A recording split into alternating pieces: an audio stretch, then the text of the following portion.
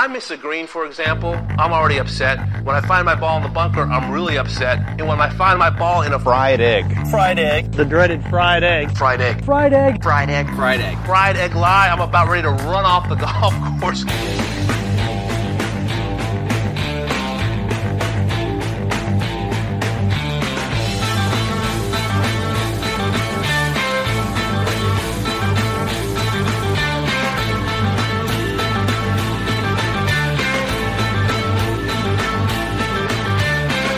Welcome back to another edition of the Fried Egg Podcast. Today's podcast is with Jaeger Kovich. It's been a while since I talked with Jaeger. He's a friend, a young up-and-coming golf architect. He is, last time we talked to him, it was in 2019, so a lot has happened. He's kind of gotten his own solo design company up and going. So it was fun checking in, talking some nitty gritty design stuff, as well as he did a power rankings for Scotland and England, areas for travel. So if you're looking to book a trip, that's a good little segment where we talk about the different areas of the UK. Sorry, Ireland. He hadn't been, I haven't been, so there was nobody pulling for Ireland there. But before we get into this, I wanted to do a little update. A few weeks ago, I did top 10, players to watch going into the Masters, kind of my top 10. We're close. We're 2 weeks away. I can't believe it. Really, like almost a week away from it being Masters week. It's crazy how much it sneaks up on you. So I wanted to do an update. Obviously, since then, we've had a lot of tournaments. We have Bay Hill. We've got match play this week. We had the Players a couple weeks ago. So here is the updated top 10 players to watch at Augusta National. Number 10, I'm really trying not to overreact here, but Justin Thomas. This has been a really disappointing start to 2023. I think with all the news in golf, this has been obscured a little bit. He hasn't been very good, and obviously he won a major last year. I don't know what's going on with his game. He's 53rd in strokes gained approach and 143rd in putting. Obviously, it's early in the year, but when you wonder why JT hasn't really been contending, that's why. He's one of the elite players of the game. For reference, last year he was 8th and 85th in those two categories. He's never going to be a great putter. I mean, he had one really great year putting, and that's when he won a ton. I think that was the year he won 5 times. He's more of the type of player when he putts well, he's going to probably win or finish very highly. The thing that's alarming to me is the driver distance. And obviously it's early in the year. He's played some colder weather places, that West Coast swing, but he's 13 yards shorter than he was last year. And that to me is a little bit alarming. I think that probably is why he's kind of dipped in strokes gained off the tee also, as well as approach and putting. And but still, the trend line is right at Augusta National. Hopefully, we see something out of him this week, or it'd be fun to have him in contention. He's one of the most fun players to watch play golf. So that's Justin Thomas, number 10. Number 9, Jordan Spieth. Obviously, near win at the Valspar. Played really well at the Players at Bay Hill. Also, this guy's he's rounding into form, and the record at Augusta National speaks for itself. So I think what's been uber impressive to me, the ball strike has been really good the last few weeks. And if the putter can get hot, I mean, he's going to be in the mix. Number 7, Jason Day. It's an amazing year. Amazing resurgence for Jason Day. This is one of the stories of the year. Him and Ricky are playing a lot better golf. It doesn't look like Ricky's going to get into the field at the Masters unless something crazy happens this weekend or next week. But Jason Day he's back. His worst finish in this year is T19. He's basically been in contention, in the mix at every event he's played in 2023. And if you go look through his Masters career record, he's basically in the mix every time he plays at the Masters. So I really love his chances at Augusta National. That would have been a nice buy low candidate a few weeks ago. I'm sure his odds have really soared. Will Zalatoris, he clocks in at number 7. So obviously, he's just a different player at the majors. He hasn't been great this year. He played really well at Riviera. I think that's enough for me. Obviously, the putter wasn't very good at the Players, but if he's doing anything decent on the putting green, the way he hits the ball, he's probably going to be in the mix. Up to number 6, Colin Morikawa. He's obviously had some disappointing weekends. I think the people were expecting him after that first round to kind of run away, and Kapalua was really disappointing way to start the year with that kind of Sunday collapse. But he's playing so well in the sense that like he's just ready for a breakout. He finished 3rd last year at the Masters. Anywhere that puts an emphasis on approach play like Augusta National does, you have to love Colin Morikawa. We're up to number 5, Cam Smith. I said it would be really hard for him to move outside my top 4. It is hard for me to move him outside the top 4, but like, God, these live events, the big name players aren't even in the mix. It's kind of crazy. Like he hasn't contended in a golf tournament since he played those Australian events over the winter, the Australian Open and the Australian PGA. And even so, like, he won, I think he won the Australian PGA, but like, I don't know. We haven't, he played really well right at the beginning of Live. It hasn't been good for Cameron Smith. And I just wonder, like, all the big name Live guys, like, is guaranteed money and off season's good? We'll see. I think, if one of them wins the Masters, that'll change the way we talk about Live significantly. But right now, it just hasn't seemed very good for these big names that Live. Obviously, the courses haven't been great fits, especially for a guy like Cam Smith, the last 2. And Augusta's about the perfect course fit. That's why he's still 5. He hasn't been playing well. He hasn't been playing very much. And I have to think the guys playing real competitive golf leading into the Masters have an advantage. Up to number 4, his best finish at a major is T13, Max Homa. He's playing too well to ignore this. He's up to 6th in the world. His finishes on the year are 3rd, 1st, 39th, 2nd, 14th, and 6th. Guys played well at a lot of different golf courses, a lot of different events, and I think he's going to play well at Augusta National. He's just so well-rounded. Every aspect of his game is strong right now. Number 3, Rory McIlroy. He's making some changes to the putter, making some changes to the driver. I think like it's hard to forget that 3 months ago he was the undisputed number 1 player in the world. So with that in mind, I'm sticking with Rory here at 3. I think he's going to get stuff figured out before the Masters. Remember last year he missed the cut the week before, and we were wondering what's wrong with Rory, and then he finished 2nd, best finish of his career, really, at Augusta National with that 63 on Sunday. Jon Rahm, this feels really weird having Rahm number 2. He's won 3 times this year, but the guy ahead of him is just playing really well. So Rahm is number 2 right now because Scottie Scheffler, I just wonder, are we just watching last year on repeat? If he goes and wins the match play this week, it would be just shocking. But again, I think his personality. Garrett did a great pod last week on Scheffler. I think it lulls us to sleep a little how brilliant this guy is, and his approach to the game is really, I think, advantageous. And he's got 2 wins and big wins. And the Players was like a clinic. And you go into Augusta, that short game, all-around skill set. Love him in a title defense. But, obviously with Rahm, I think Rahm and him are kind of 1A, 1B right now. And I wouldn't be surprised if Rory's got it straightened out by the Masters. So that's your top 10. And here's Jaeger Kovich. I went back and listened to our conversation, and I realized, like, the first thing that stood out to me was the timing of it. It was like October of 2019. And it was the fall at Wingfoot, right? Yeah. And then Bryson won like 9 months later. Yeah. Yeah. Not 9. It was like almost a full year later. It was like 11 months later. What year did you say it was? 2019. Because then it was COVID hit. And then it was the fall U.S. Open, and I was just thinking about all the crazy stuff that's happened since then, and just wild times. And obviously, you're in a lot different career place than you were then. Yeah, pretty different, I would say, for sure. One of the things you were talking about on that podcast was the apprehension of building your first green at Edgartown.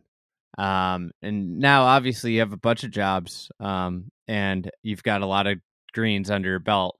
Can you walk us through the experience of kind of getting experience building your first green, but then also now building a lot of greens? Yeah, I mean, it's well, I guess, simple as that was, we built that green right at the beginning of COVID. It was literally during the shutdown when we got special permission to, well, not special permission, but we were eventually granted as like essential work, and we're able to complete that in March or April, I think, of that 2020 COVID year. Is that correct? And so, this past fall, we ended up building, I guess, 4 new greens at Cedarbrook and doing a project that's, a good 10 times larger in the general scope of things. And, I kind of came away from that telling, something about like, I felt that like pretty much I'm just super, really confident in the ability to design, shape, and, I felt like the greens at Cedarbrook turned out about as well as anything I'd really ever built in my career. And just really kind of feel like finally firing sort of on all cylinders in terms of like full design, shape, proper golf operation at this point. 2019 was, that was really the beginning of the full solo career entirely for me. I think that summer right after Edgartown, I probably built a couple bunkers at Baltusrol with Gil and 1 or 2 other small things that summer. But that was basically the beginning of proper golf only work. And yeah, it's very different. That's for sure. Yeah, with the building greens, like what was the toughest thing about building your first green versus, the greens you built this fall? Well, I mean, I'm not sure that there was anything much tougher about it. I had definitely shaped greens and built greens previously, but doing it entirely for yourself the first time, trying to make sure, I've definitely found over time that I'm probably always trying to focus on making pinnable space work more and more and more and slow things down. And, if it was like 3%, how can we stretch things and broaden things and soften things to make it closer to 2%, or the fine line of 2.7 and 2.9s at some of these places, they don't work. And so just making sure that stuff continues to, you don't want to do all this work and spend all this money. And, I always like to say that fractions of an inch matter, especially when greens are rolling at, 11, 12, whatever, all the things that you don't like, and harp on about. But like, that's what's truly is the difference. Is a fraction of an inch can make the difference of 2.5, 2.7, 2.9. And that's what makes a third of your green work or doesn't work. And that's what matters the most. So how do you go about making that change? What is that when you're on like a Sand Pro? Is that what is going on with how do you make those fractions? The whole, it's, kind of from start to finish. Certainly when you're in a green well and, it's starting on the bulldozer and roughing in pretty much as getting it as close and as close and as close as I can with the big bulldozer. And I'm shooting grades through it. And I know generally where I'm trying to get hole locations. And then I have the laser out there and I jump off the dozer once I feel like everything's pretty close and I'm in a green well. So you're working the subgrade of it 16 inches below the finish grade. And it's just so super important that the layers are perfectly matching, like all the way through. That's what, the superintendents want. That's how the USGA green performs its best.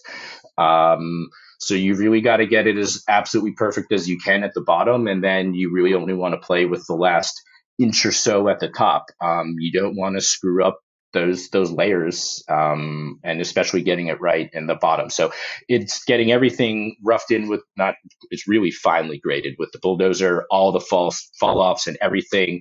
And then shooting grades. And I'm basically taking three paces, and shooting a grade. because 3 paces is about 10 feet.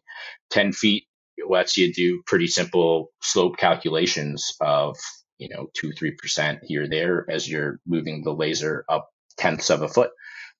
So, you're trying to truly almost make a grid of 10-foot sort of spacing in certain cases of where you want hole locations. And then, if you've got a giant tier, I mean, I've fixed a few of these like sort of 2-tier kind of greens because the tiers end up so damn steep that like you putt from one side and then the ball rolls off the front of the green and you don't get that right. So you can't just fudge the hole locations. You sometimes have to lay the whole thing back. And if you end up chopping 2 inches down in the front to make everything work, now you got to take that and carry that extra 2-inch grade all the way through the approach and how it ties into the bunkers and everything. So you get it all set with the dozer, and then I'll go even further and bring my excavator with the knuckle bucket in and to fine tune it like to a really extreme degree of like, what are we talking?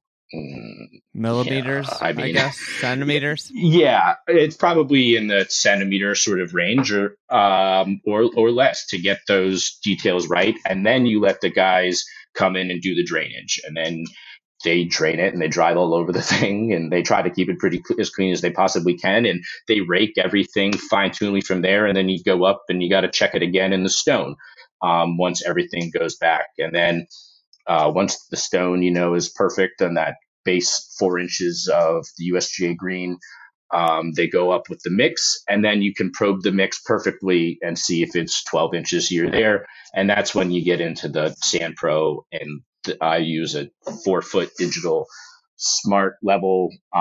So you regrid everything with the big laser, and then super, super fine details with that. You can't have any water sitting still. Some places you need water moving, a certain percentage, so you don't get ice damage when you're freeze and thaw in Massachusetts here or there, spilling off the front of the green. That was an issue. So it's a lot of different, fractions of a percent here or there, but that's what makes the difference. And, sometimes when, people don't get that right is when 20 years later we would come back and we fix it. God, that honestly sounds like my worst nightmare, is that level of attention to detail throughout a very long process. But that's the stuff that matters the most, right? Yeah. I mean, it truly, you can't, I don't know how you would possibly have gotten to some of this level of intricacy and detail in a grading plan or plans, or hand it over to anybody, or even just got it this close. And then what did we do? Chop out the, you wanted to accentuate the false front and the way the green drapes over like so much. And now the superintendent's left with like 6 inches of mix and it's burning up in the front of his green. Like, that's not good. So it's just kind of, I think, what it takes. That's where like the real architecture really is, right? I mean, you can put crazy edges on bunkers all day long, and you can put tongues and I'll do whatever, but like, you got to get to the green somehow. And those last fractions of an inch are what make the world of difference. You obviously have gone from, as you alluded to, really like jumped off the cliff and into your own work as a individual architect on your own. What's been the toughest aspect of that over the last few years? The toughest, I don't know if there's like the toughest thing. I think it's I've gone through, just a few different learning processes and things. I think one of the things that I've always worried the most about is making sure we get all the budgets and everything is perfectly organized and predicted as possible. Certainly, everybody's known about all the crazy price jumps and all the crazy, every material and contractors and everything. It's really difficult to sort everything out and predict the cost of materials and the scope of work and what everything's going to come into months, sometimes years in advance. So going through and just getting better at that stuff has been a big thing for me over the last couple of years, and I feel super confident really in it now. That big project at Cedar Brook, we came in, just the right amount under. So that was nice. The last few, and the thing is like, if you're not doing a brand new golf course or a giant like project, it's hard to manage. You can't like chop something out at the end if you have like a 2-week project and you're building like, there's no place to hide it. You get one bill and it's over. But like a bigger project, you can make this bunker smaller, that bunker smaller, and this screen, can change size and it can change the price here there as you go. But there's that stuff. There's also just generally getting better at the proposal process, and the sort of sales and like that sort of portion. It's certainly different when you have a handful or two projects versus two projects. I have, some guys that have been helping me, certainly over the last year. I have Nick, who's been helping me with plans and graphics over the last year, and is now, his role is increased a lot. So trying to figure that out. But I've had people help on site too, so trying to figure out how to manage and do some more of that stuff while keeping that level of, I can get the last centimeter perfect on the greens and do things the super hands-on way that I've been doing since that hand-drawn plan that Edgartown, and the hand-built and hand-raked, everything. So that's the hardest part, is keeping up with the entire program. It sounds like it's figuring out things that you can afford to let go of, that allows you to focus on the things that you have to do. You know. Yeah, haven't really let go of too much, but a little bit. Yeah, waiting to the last. Yeah, till it's absolutely impossible. But there's no doubt. Found the right person who's been making the work better and adding, has made everything better for me, for the clients, for the work. So it's not really about letting go. It's just about making it better for everybody, because the graphics look better, the work look better, you get more time. Yeah. I feel like something that's drastically changed really in the last 24 months with golf architecture is the graphics and the plans. I am a romantic for the maps and just the simple drawings, but there is this new era of, especially I think with clubs, showing clubs with using some, digital renderings, using video game software to redesign holes. Like, to me, it seems like that's something that's really changed a ton. How do you guys go about presenting the things that you want to change to a club or a somebody that's trying to build their own golf course? Everybody sort of has a different version of what is a master plan, right? Everybody, sometimes it's like one list large thing with some notes on it. Sometimes it's, you've probably seen the 18 individual graph paper kind of things that Gil does with the whole notes. And I've kind of started with that, and they've now sort of been branching out and doing more of like a master plan sort of book, where the meat of the thing is 18 individual holes and practice range and stuff. That's all done generally on some sort of grid with notes. What I've basically been doing is I take my drone and I fly it over and make an exact aerial photograph of each individual hole that we're working on at the club, 1 through 18. And then I use that to make my base map, and I set it at scale. And then I start making my field notes on top of that. And eventually, I build out into a hand-drawn thing that shows what's there, it shows what's changing, and gives you the sort of hole notes on the side. A lot of times it also has like a green detail, which shows you, the size of expansions, or in some cases, what a new green concept might look like. But So what I've done with my books is generally I make that sort of the left page of the book, and the right page becomes a little bit more, a couple broad strokes, details of, why we might be doing this or that to the green, why we, a couple of little things, and then some supporting photographs, maybe of your second hole after it got flooded while we were working on the master plan over the course of the year. And you can see these certain things. Or I took a photo a couple weeks ago of a tree that, they told me it was a great tree and it was pivotal. And I went up to it, and not only was it rotten on one side, when I turned around, like I took a photo and there's like a hole through it. Like you could see an entire hole through the thing. And I'm like, well, how are they going to argue that this is safe? So, that's why some, and then a lot of times what we also do is I'll layer in, like I'm wearing my Morris County hat right now. So that has a few supporting like historic photos.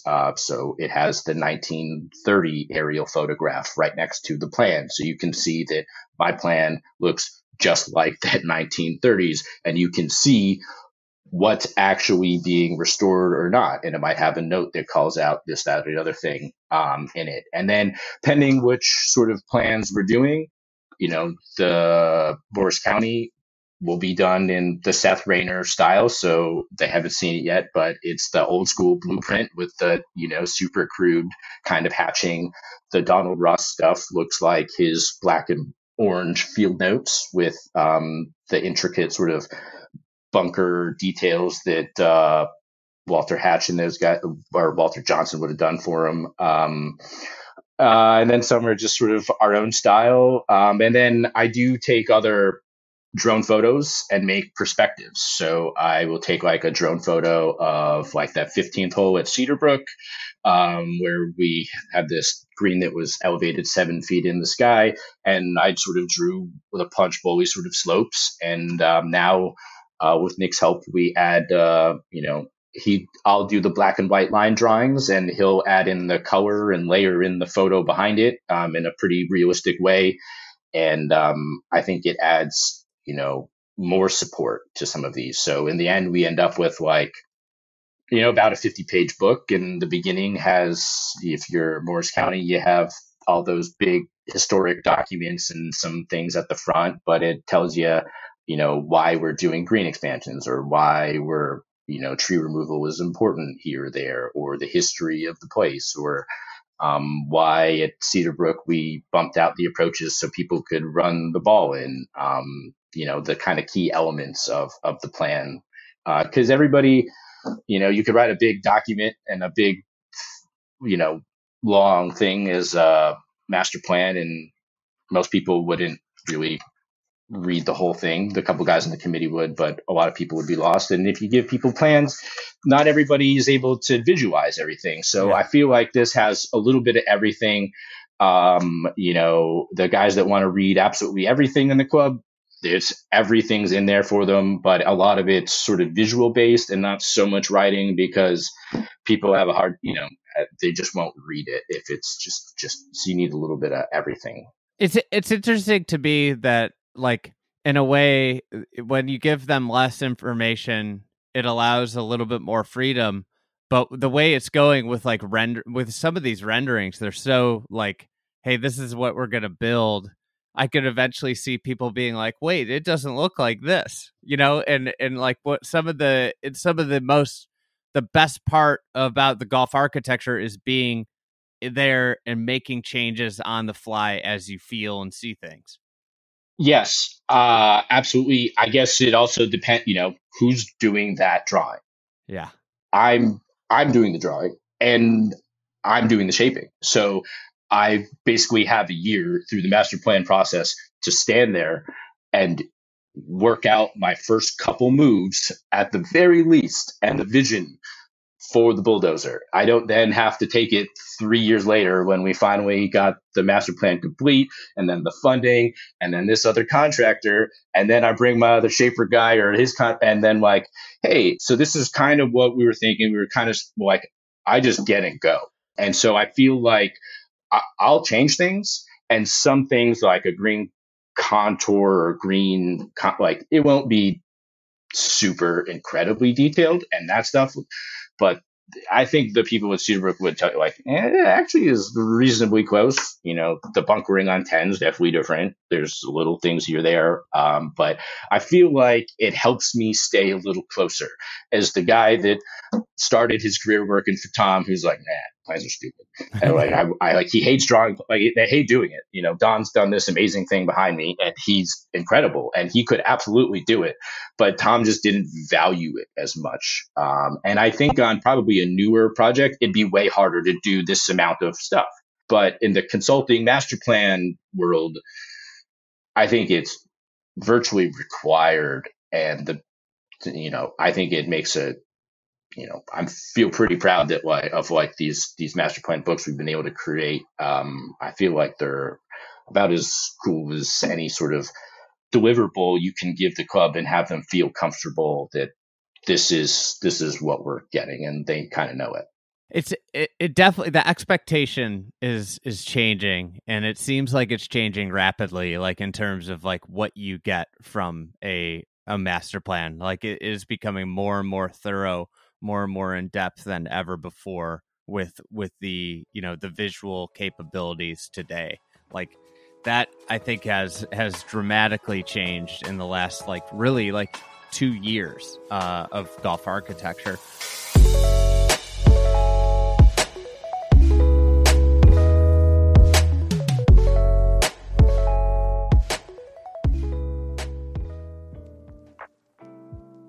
Now for a quick word from our sponsor, Club Champion.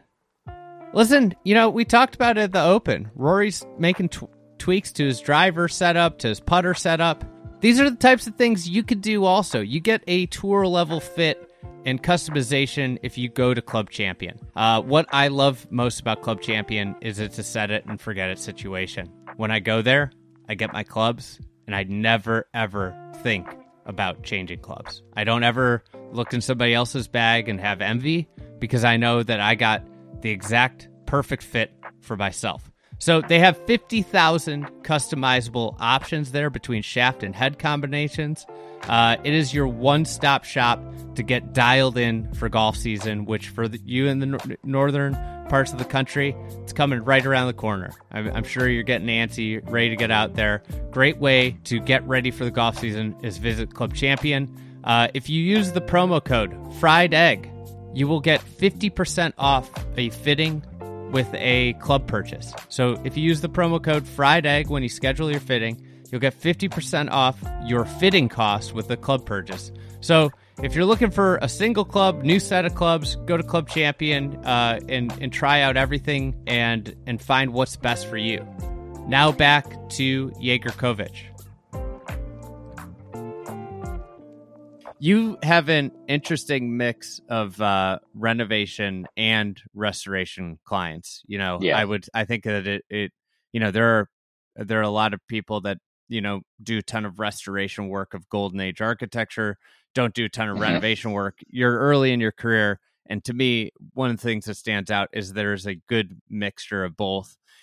Which one do you would you say you gravitate a little bit more towards? You don't want to answer this question, but I don't gravitate that. I mean, really, I feel like it's the doing the different stuff that is what keeps it interesting. Like it's trying to build in different styles and do different things and think about different. Yeah, I find that the most interesting, and it probably makes you better. And you don't just keep building the same sort of stuff. McDonald Rainer stuff is very different than the Tillinghast stuff, or the super trenchy kind of little bunkers that we're going to be doing at Tavistock, which is Alexander Finlay, or the Donald Rock. And then we have crazy sandscapes out at Laurel Links, and the bunkers at Manhattan Woods are definitely cranked to a volume like very few other places. And that's entirely my own stuff. So yeah, I find that fun. I like doing different things. It seems like restoration is it's more of like a history project versus the renovation stuff is where you would get to let loose a little bit more, right? And put your own spin on things. It's more of it's more of this is the answer, right? Once like you get to the answer of this is how it was, and then it's once you're there on site, it's like, okay, how can I get it to this as fast as I can? And it's a different sort of you're going straight from A to B there as fast as you can, where the other stuff has less of a clear solution. And in many ways, I don't know. I mean, yeah, but every place you're always doing some sort of history. You're doing some sort of thing, or there's a lot of I don't know. There's a lot of similar themes throughout. I would say a lot of the principles and making things, maximizing properties and making things better for memberships of 200 to 300 people. Like it might look different. There might be different styles here or there, but a lot of the general kind of make it the golf course as fun as possible. That never goes away. What part of renovation, especially? I mean, you've got some kind of mid-century work. You've got you consult at a Gary Player design. You consult at a design Cedarbrook was built in what, the 60s, right? Well, they had the 1919 Tillinghast, and then they moved properties and then they got basically a 1960s like sort of RTJ knockoff from William Mitchell. So that was like this weird blend of the both, right? That was the take some of this Tillinghast history and mix it with their property that's different and honestly way better than their old one.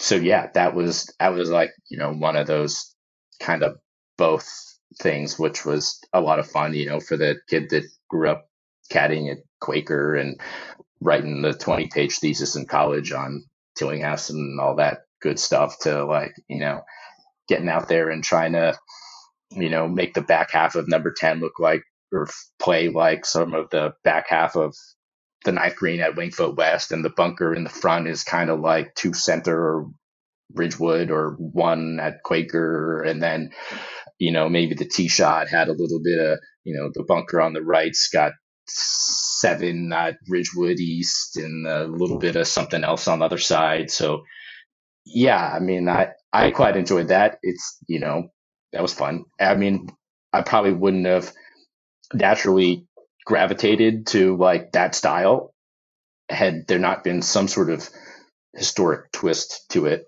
What's the most challenging part of the renovation work? Like taking something that exists and turning it into something else? I guess probably figuring out what is the proper blend of how much to change and how much to leave the same. Are you sticking with the same routing? Are you changing certain greens? Are you changing all the greens? Are you changing, then if beyond that, you get into like, are you doing phase projects? Can you handle doing half the bunkers in one style, half in another? Like, coming up with the consistency stuff and the playability stuff throughout becomes a different sort of challenge as you go through that. I imagine that it's like, in a lot of cases, you would, the easiest perspective is we can start from scratch, change everything, blow up everything, but the financial and shutdown period is probably not palatable for most clubs. So then it becomes like, if we're going to do 2 holes, how do we get to 18 eventually, and how much are we changing? Yeah, and which ones worth it are the most? Which greens or holes are the most? How do you pick? Where? And so that's kind of, it's a lot of listening, and then it's a lot of using my imagination and showing them what it could be, and then working as a committee to figure out where the best, what they want, where the best value is, and that sort of stuff. I think to a certain degree, some of the job is to show them what the potential could be. But at the same time, so many of these clubs, you have 300 people that joined and play there like dozens of times a year and love these clubs, and they don't necessarily want to do that. And they probably shouldn't do it either in the majority of cases. Blow the whole thing up is what I mean. But so, you have to learn, and over the course, that's why I really, it takes generally the proposal and interview process at these, it takes a few months a lot of times, and you're trying to listen and feel out what the general, and propose what you feel is sort of the right decision. And then over the next year, you can really fine tune that, and understand more of what's really going on underground, what really needs to be changed or updated, and what can we also do, and how do you maximize the property and make sure the place is the best for these 200, 300 people or whatever. But also sometimes there's places that are, single owners type things versus, equity, and it adds wrinkles here or there to some of the stuff. And yeah, it really makes them all different every time. A little news. Obviously, it's the biggest story in golf. I'm curious from your perspective as a golf architect, what your thoughts were on the USGA distance announcement and model local rule that was, the idea that professional golf at the highest level of amateur golf will use a different ball that flies a little bit shorter than the ball that we have right now. Yeah. I think in general, they made what seemed to me as to be the only, the option, right? I think, in terms of the specifics of how far it actually does roll back, I guess I have a little bit of hard time understanding exactly how many yards they think some of these guys are going to be going, and some of these we're taking the 127 or these swing speeds and how they calculate it. I guess in general, it seems like I probably lean on the camp that's maybe it's not going totally back far enough, but I think in general they made the pretty right decision with the local rule and the bifurcation and the pro game only. And it doesn't seem like the ball is going to be any swirlier. It's just going to go maybe 15 yards less for the best guys for a little bit, or for the most average player, and to be determined from there, I guess. But yeah. In a way, it seems like the ball's actually going to be less swirly, because if you just knock off distance but don't change spin, it's just not going to go as far, right? So then it's going to go less offline in a way. I think, yeah. So I don't know. I've been chatting with some of my friends, whatever, and I guess what I sort of, and why it's maybe not perhaps far enough in my ideal version is you want the par fives to matter, and you want the best players in the world, and whether pros or the leading amateurs or whatever, everybody thinks it's just the pro game, but the back tee stuff and the things that's an issue for me at most places I go to in one way or another. But you want people hitting every variety of clubs in the par threes. You want long irons. You want par fives to be able to matter. What's that mean? What's that mean? Par fives to matter? Just in your opinion? Yeah, I think you want the ability to have real 3-shot hole. It takes 3 strokes to get there, at least on occasion. For pretty much everyone. I'd like to see what how Rory would really think through that sort of stuff on a more regular basis. This isn't going to do that. They're not going to be hitting unless it's the crazy hole at Oakmont or Wingfoot. They're still not really hitting many of those super long par threes for the most part, or things like that, or the long irons in the par four. He's just not really doing it. It's longer. It's not, but whatever. It's interesting. Last year at the Masters, 15 was obviously lengthened, and then they got a little bit unconventional of a wind, and it was playing into the wind. And what I found it to be very, very compelling, because it brought some of that, they use this term for 13, but this momentous decision where it wasn't an automatic, I'm pulling out the long iron and going for it decision. And you start to see guys lay up right, right edge of the fairway, left edge of the fairway. And then when people went for it, it all of a sudden built this drama, right? Oh, they're going for it. And I think this is something that like amateur golfers have, but at the professional game, it's almost just been like take out the longest, if you miss the fairway, take out the longest club you can hit from the lie and just get it up there as close as you can and just dump it up there anywhere and you're fine. And if who knows there's never an changes. option, they pull out the unfair word. I guess that, the other thing is like, are we going to really let the old, when's the old course going to be relevant for, you want that to be relevant, right? Don't you, as like an architect, like you need, you wish maybe it was like an extra 15% when they went to, over there a little bit. I think that's the thing that I wonder about is I fear just from the USGA's history, like to me, this isn't a situation where it's like, we're going to start here, we're going to see how it goes, and we're going to tweak it from there. To me, when the USGA and the way they've gone about this decision-making process, I mean, this has been a very long process. This is more of a, we're doing this and this is what's going to happen. This is not like a company that's trying out something new to help their culture. And it's like hey, let's try this and see where it goes and adapt it. This to me seems more like, hey, we're going to enact this law, and it doesn't feel to me like there's going to be a lot of rigidity in the, because to me, it would be very compelling if there was like, hey, this is the range we're looking at. And, there's a high end and a low end. And we want to see some testing and we want to see how this plays out before we settle on exactly where we want to go. Yeah, I mean. And I get why that would be a difficult thing to propose on a large scale. Like, that's not the way the government goes about approving laws, right?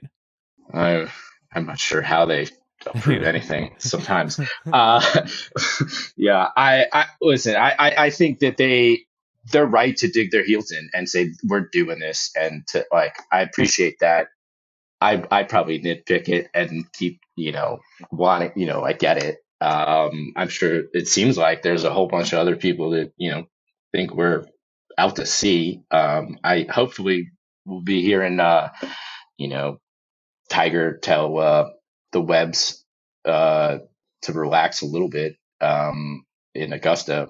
I hope he has, just says what he's generally said for the last long while about the ball. I would imagine we probably get that press conference at Augusta, right?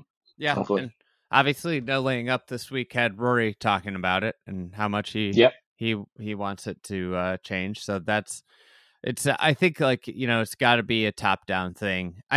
That's the one thing I do think is that, like, I mean, from your perspective, is distance a problem at clubs? Like, is distance a problem at your local country club? Is it exclusively a PGA Tour problem, a high level amateur golf problem, or is it a problem at clubs? No, I was talking about this with my friends when this stuff came out. I mean, it was like a couple days long, never ending, this, that, the other thing, and like your work isn't like you're not the work you did at the country club or the U.S. Open tees at LA Country Club that they're playing that you built like a handful of years ago. Like, you don't do that work anymore. Like, your clients aren't guild clients. I'm like, yeah, they're not hosting that stuff. I'm like, you're right. But we have, U.S. Open qualifiers. We're at a handful of these clubs. Manhattan Woods, Knickerbocker have held them. Patterson holds them sometimes. Not that they honestly,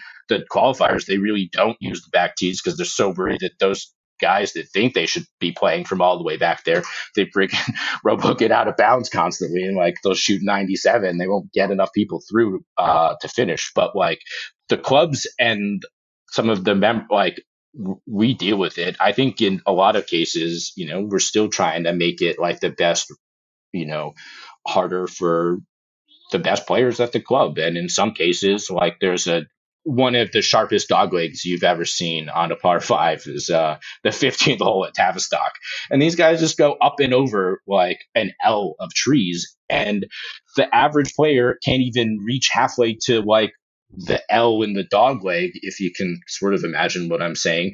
And then they have to like bunt a 7-iron up to get just to the corner of it and then play back around the like boomerang shape. So like, yeah, we're dealing with it. And I got to set bunkers that, some of the scratch are, really good players in club championship stuff. And then the tees that really need to go even further. And you got to figure out how to make it fun for everybody. And a lot of the cases, right, as we've seen throughout, you could use a Rodamink or Ridgewood as great examples of the restorations I did with Gilt. Like those things are super historically accurate. Bunker positioning, things like that. There's a few places here or there where things got rolled a little bit here or there, but we did a lot of it with tees and stretching things back and repositioning stuff occasionally with that as well. But you just sort of let at those places the history and the we have 300 some odd whatever members, and we're just going to do the right thing for them and let those guys take it apart at that point. So there's some of that as well, and not worry too much about it and just go play golf and whatever. We get a lot of the like hitting in the wrong fairway thing with the distance stuff is probably the scarier thing to me. The hitting it like the further offline thing, like the scarier and like harder things I think to deal with than just the pure distance at sort of my level. As someone, everybody's heard of this. I've played like basically a persimmon driver for the last year. The biggest thing that I tell people I noticed is like I don't miss it fairways over anymore. Like when I hit a really bad tee shot, it's like 15 yards offline, like 15 yards into the rough. It's not going like. And I played modern equipment the other day, and I hit some drives. I hit a modern driver, and I was hitting some drives like way outside the window that I had become accustomed to playing in. Where it was feasible. It was like, oh, this can go into the other fairway. And that's something that was unavailable. It can go up and over the trees and across the road and across to hit the other house on the second story. And that's where in a way you've never imagined. I think what I hope from this is that this becomes like a top-down adaptation for the world of golf, because like that's the biggest issue to me, is that there is like a distance problem in the sense of like how far 15 handicaps that are long can hit it offline, with regularity, versus the, like that is a real problem, because it's, whether it's houses nearby and the different things that you have to do to mitigate that issue. Yeah. It's crazy because like we're talking about this stuff and then my friends bust my balls and I had to use your club champion code because I don't hit it as far enough. I had the old stuff and I'm losing the 15 yards or whatever. They said they got me 21 yards. We'll find out if it ever greens up around here. But like, I played with a buddy's driver, yeah, and I couldn't believe it. Like I was worried about a bunker based off of, I've been using a 2013 driver. Yeah. Mine was before I went to the persimmon. Mine was 2015 during the Ridgewood project, something like that. Yeah. So anyways, I was worried. I'm not going to use the numbers because I did not want to sound like a humble brag, but it was into a cold wind. Mm-hmm. And that bunker was right at a number I used to really worry about. And I hit this driver and I hit it really good, but it flew by 15 yards. I was like, whoa, wait a second. This is what these new drivers are like? Yeah. Yeah. That's not how I play, but I have to deal with guys that do that. And then I'll be out working on a hole and I'll be working on the longest fairway bunker where the guys, like you can hit it up into the thing. And we'll do some things to the bunker. So if you get it in the furthest part of the bunker, it's way worse than if you're at the shortest part of the bunker, because, that's just one thing I've sort of factored into my designs here or there, where I think I can sort of help make, designed to this issue. But while I'm in that bunker shaping it, there's a ravine water carry thing that's like 195, and all these freaking the members that play every day from the blue tees or whatever, and they can't get it over the freaking 200-yard carry, and they've got all the new stuff, and I'm like, it's everybody thinks they can do it and they can't, and then it's so strange. It's really tough. And then you got forward tees to add everywhere, the white, the tee. If you only got a set of 4 tees at some of these clubs, you got the championship, the general, the standard men's member, right? The sort of that white, senior read sort of tee that's never really in the right position because those guys don't want to go far enough and whatever. It's such a wide range of stuff to factor in. It's crazy. Yeah, I that's one thing that is like the distance, as the distance gap gets wider, that doesn't get talked about enough, is the need for more tees. And you can do these combo tees, but they're hard to use. Like, you have to have a scorecard to understand where you're supposed to play. Yeah. And tees, obviously, like, greens are expensive. Tees aren't cheap. Like, it's not cheap to build new tee boxes. Yeah, it's like, that is not. It's not. You got to take the grass off, then you got to take the mix out, then you got to reshape it and move it around. So that requires new irrigation, and then you got to shape it and you got to put it back, and then new drainage, new mix, 6 inches of mix. You got to, that's not cheap. You got to laser level it. You got to fill the topsoil back up. You got to buy the sod. You got to lay the sod. You got to pay someone to rake all the dirt. And there's just so many different line items. It adds up if you're going to do it with all those materials. So yeah, it's not as cheap as you'd think. Just go level out a spot and throw some grass on it. Like, that works some places, but that's mostly not the expectation. A lot of times, you kind of end up going back to these really, really long, big, sort of connected, free flowy, almost slightly more artistic version of the RTJ runway tee. But you kind of, in some ways, either need something like that and move stuff around, or you just have a bunch of pods, or you just limit yourself. Why Reese would just build 8 of those decks every hole. Maybe that seems like a lot. Anyways, I had you prepare something. I want to get to it since we're running here near an hour. I wanted to talk. I had you prepare the power rankings of the UK. So areas. The idea would be, how you would rank. We're gonna have you're who's defining the geography? Is you it are. Andy Johnson fried egg weirdo geography, or what? You're the boss here. I'm trying to plan my next UK trip, and so anyways, this was kind of a selfish ask because I wanted to see how you kind of figured how you would shake out these different areas of the UK, and in terms of where you'd most want to go for golf trips in a centralized location. Yeah, I kind of figured you had some sort of twist to it. So I threw out, to start with, Ireland and Wales. I've never been to Ireland. I really would like to go to Ireland. I don't know the Ireland geography super well into how you'd split it up. So I left that off. Correct. All right. That's good. Narrowing it down already. Some of the courses I most want to see in the world are in Ireland. I'll say that. Then you have this UK thing. I don't know. Well, I left it up. I basically chopped up Scotland into 4 categories.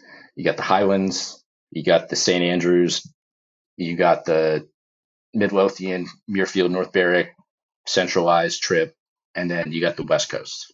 Okay. And then for England rather, I put when I've done England, it's really been London, but you can drive 2 hours to the English Channel and like break up that London trip. So is that English Channel its own destination, or is it part of London? We'll say that's its own destination, because I feel like London is a huge trip. You could be there But for I a feel month. like where people screw up their London trips to go play the Heathland Golf the first time is they go see 6 Colt courses all down the street from each other when you could have played 3, driven to the coast, played St. George's, Deal, Rye, and then driven back and played 3 more, and you actually remember the differences and you get everything. All right, well, So then that's why going to that's like, I'm going to go to New York City, but you play, out in the Hamptons, you get a little Westchester, maybe you squeeze one in New Jersey, but it's like a New York City trip. All right, well, it's your show here. So if you're going to do that, I think that's got to be probably number 1. So it's the combination of London plus the English Channel.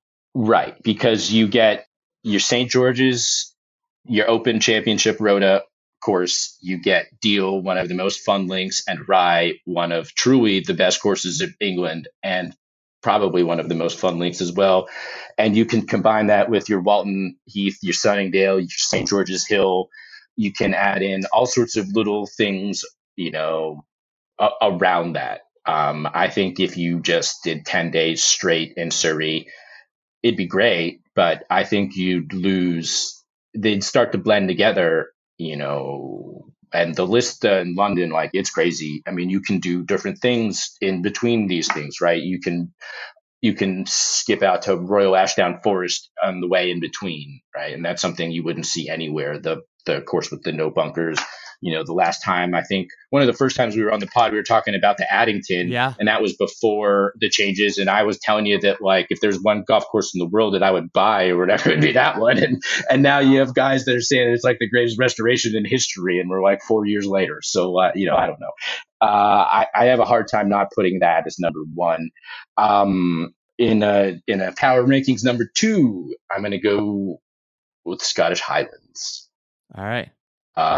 Because, it's a little crummy to leave out the Old Course or, I think this is North Berwick Muirfield. This is where people would struggle to say I'm going to the Highlands, because it's like you look at East Lothian and it's like, oh, I could play North Berwick, Muirfield, and a bunch of other courses, and in the Highlands it's like you got Dornoch. I didn't feel. Yeah, right. So you have a 10 in Muirfield, and you have one of my 3 favorite courses in the world, North Berwick West, like, without a doubt.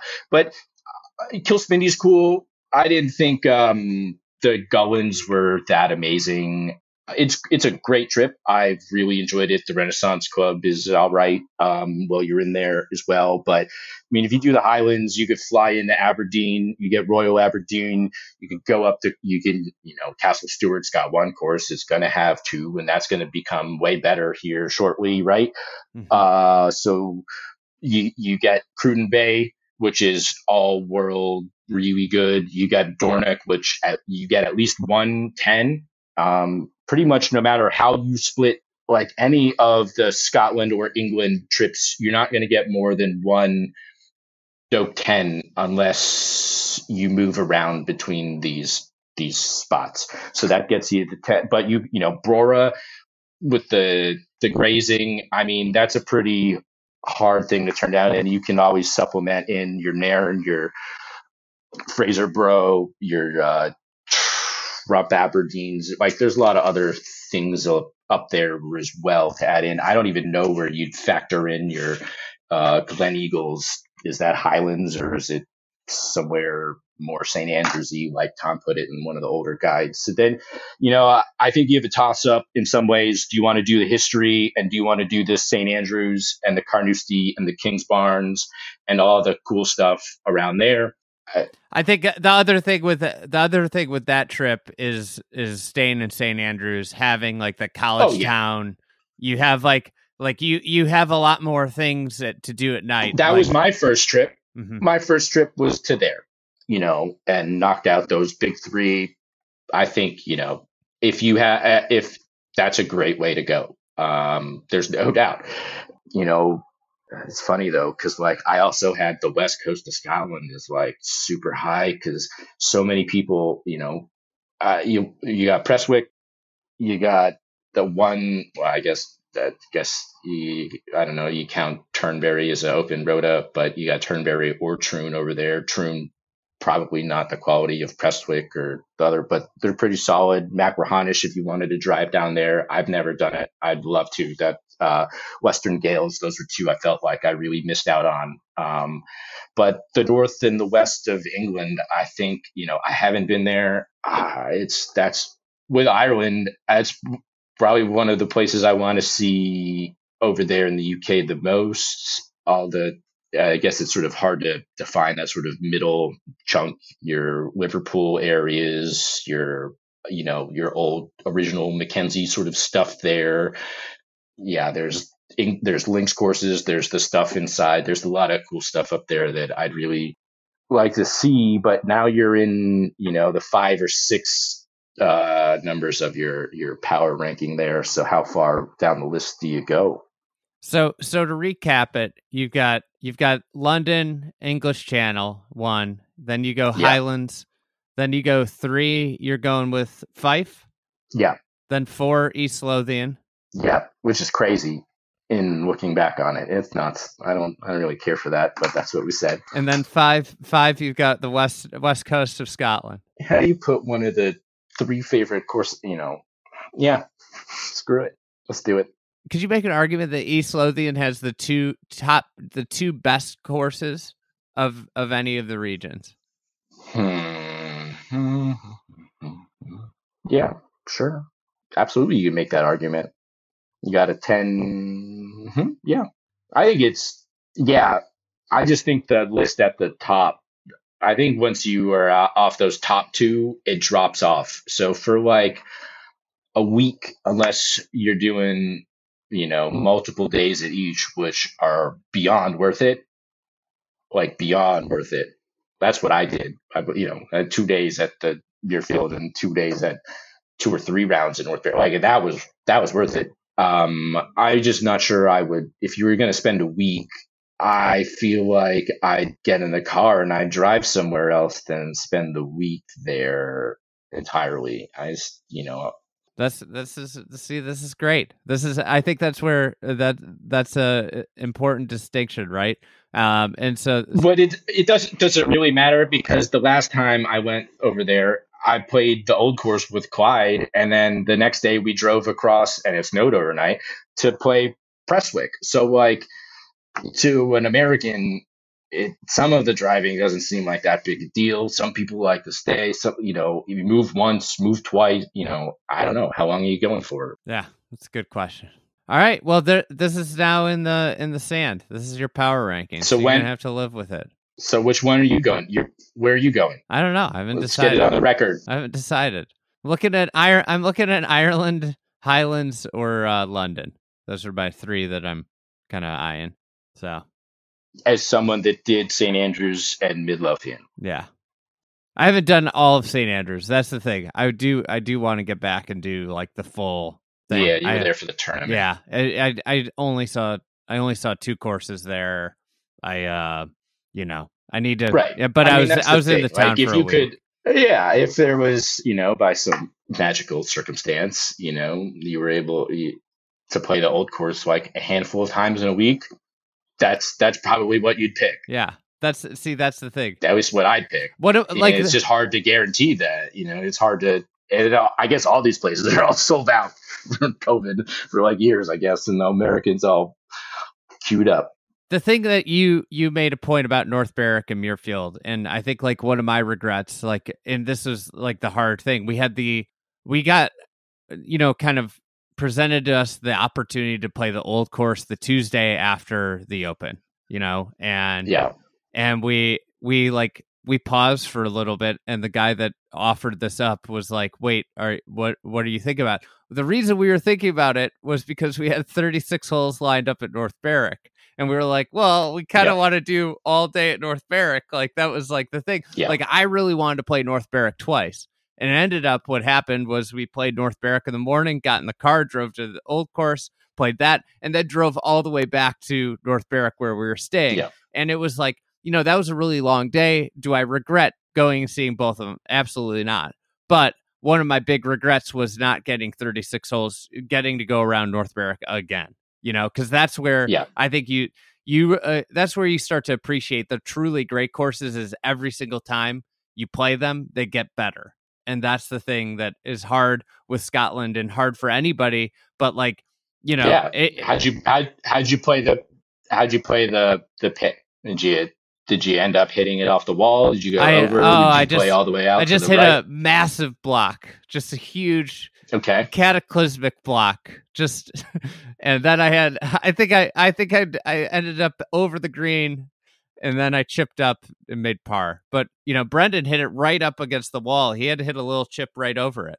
Okay, all right. So at least you got to interact with it like a little bit. But yeah, one of my favorite holes out there is the hole before the pit. I love that hole. I love that like little that not short par 4, but shorter par 4 that plays like kind of up over a hill. You don't know really where you're going, and then that green that sits there right on the water. I think that's the most beautiful hole out there, personally. There's so many good ones there. It's so good.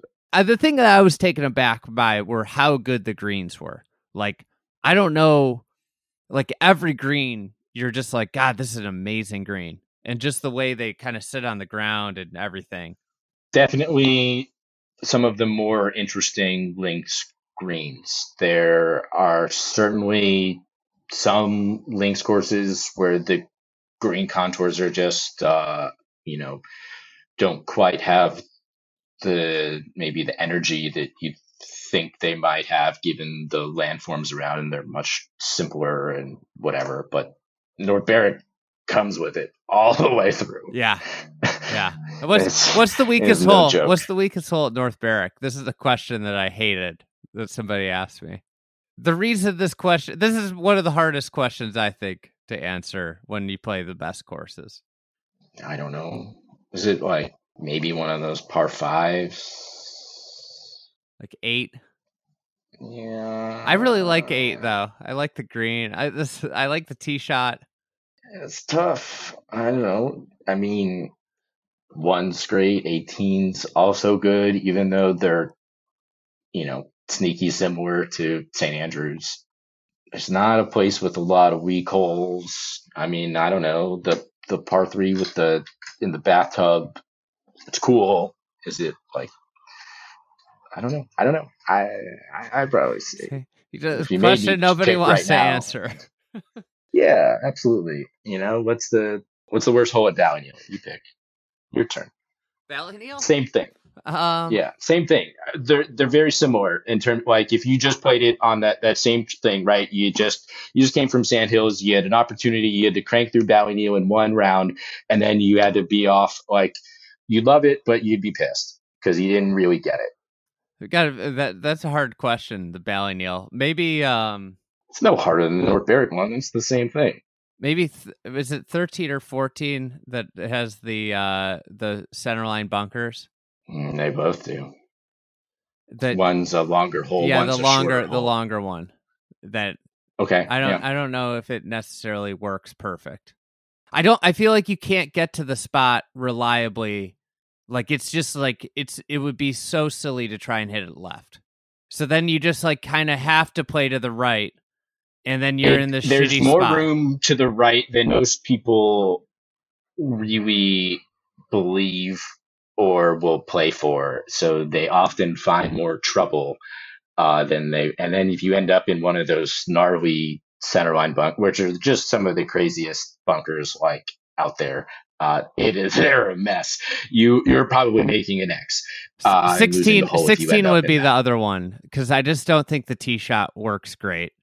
Interesting. I would have picked 17. I think the green is. I just think it doesn't work as well as some of the other ones. But I find the tee shot on 16 extremely compelling. Trying to, for me, just rope one in there all the way down and down into that bowl of achievement, as it's nicknamed. Mm-hmm. So do you want to set your power rankings to camp, or you want to see 5 courses or 2 courses and play them over and over again? I don't think it would be, prudent for me, for the audience, to just sit at 2 courses and play them for a week straight and tell them about it. I think, I have to go see as many courses as I can, which is the hard thing. Yeah. I mean, I'm generally about that as well, but sometimes, some are worth it. Yeah. Some of the courses you want to marry, some of them. That's the thing. Those are the best ones. Are the ones that you're like, this is the one I want to play all the time. So yeah. Hey, I appreciate the time as always. Good catching up. Really happy that you are getting quite busy, and look forward to seeing some of your work here this year. Yeah, man. I appreciate it. Always good to catch up. And you definitely got to come see some of these new greens we were talking about at the start of this. I think that would be great. Yeah. All right. Thanks, Jaeger. And I'll talk to you soon. Have a good one.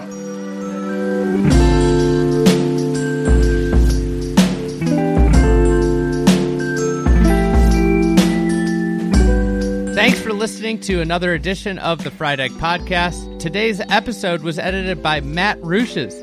Thank you, Matt. As a quick reminder, we've got boots on the ground next week at ANWA. So Garrett and Meg Adkins will be going down to the Augusta National Women's Amateur. Brendan and I will be on the ground for the Masters. So we will be, the team will be divided and conquering Augusta National in the next 2 weeks. The best way to stay up to date with everything we're doing around those events is to sign up for the Fried Egg newsletter. It's free. Go to thefriedegg.com, and there should be a bar right across the main page there. Enter your email. You're in. It's Monday, Wednesday, Friday. And thank you guys. We'll be daily during the Masters on that. But thank you guys for the support as always. And we'll be back next week with a new episode of the podcast.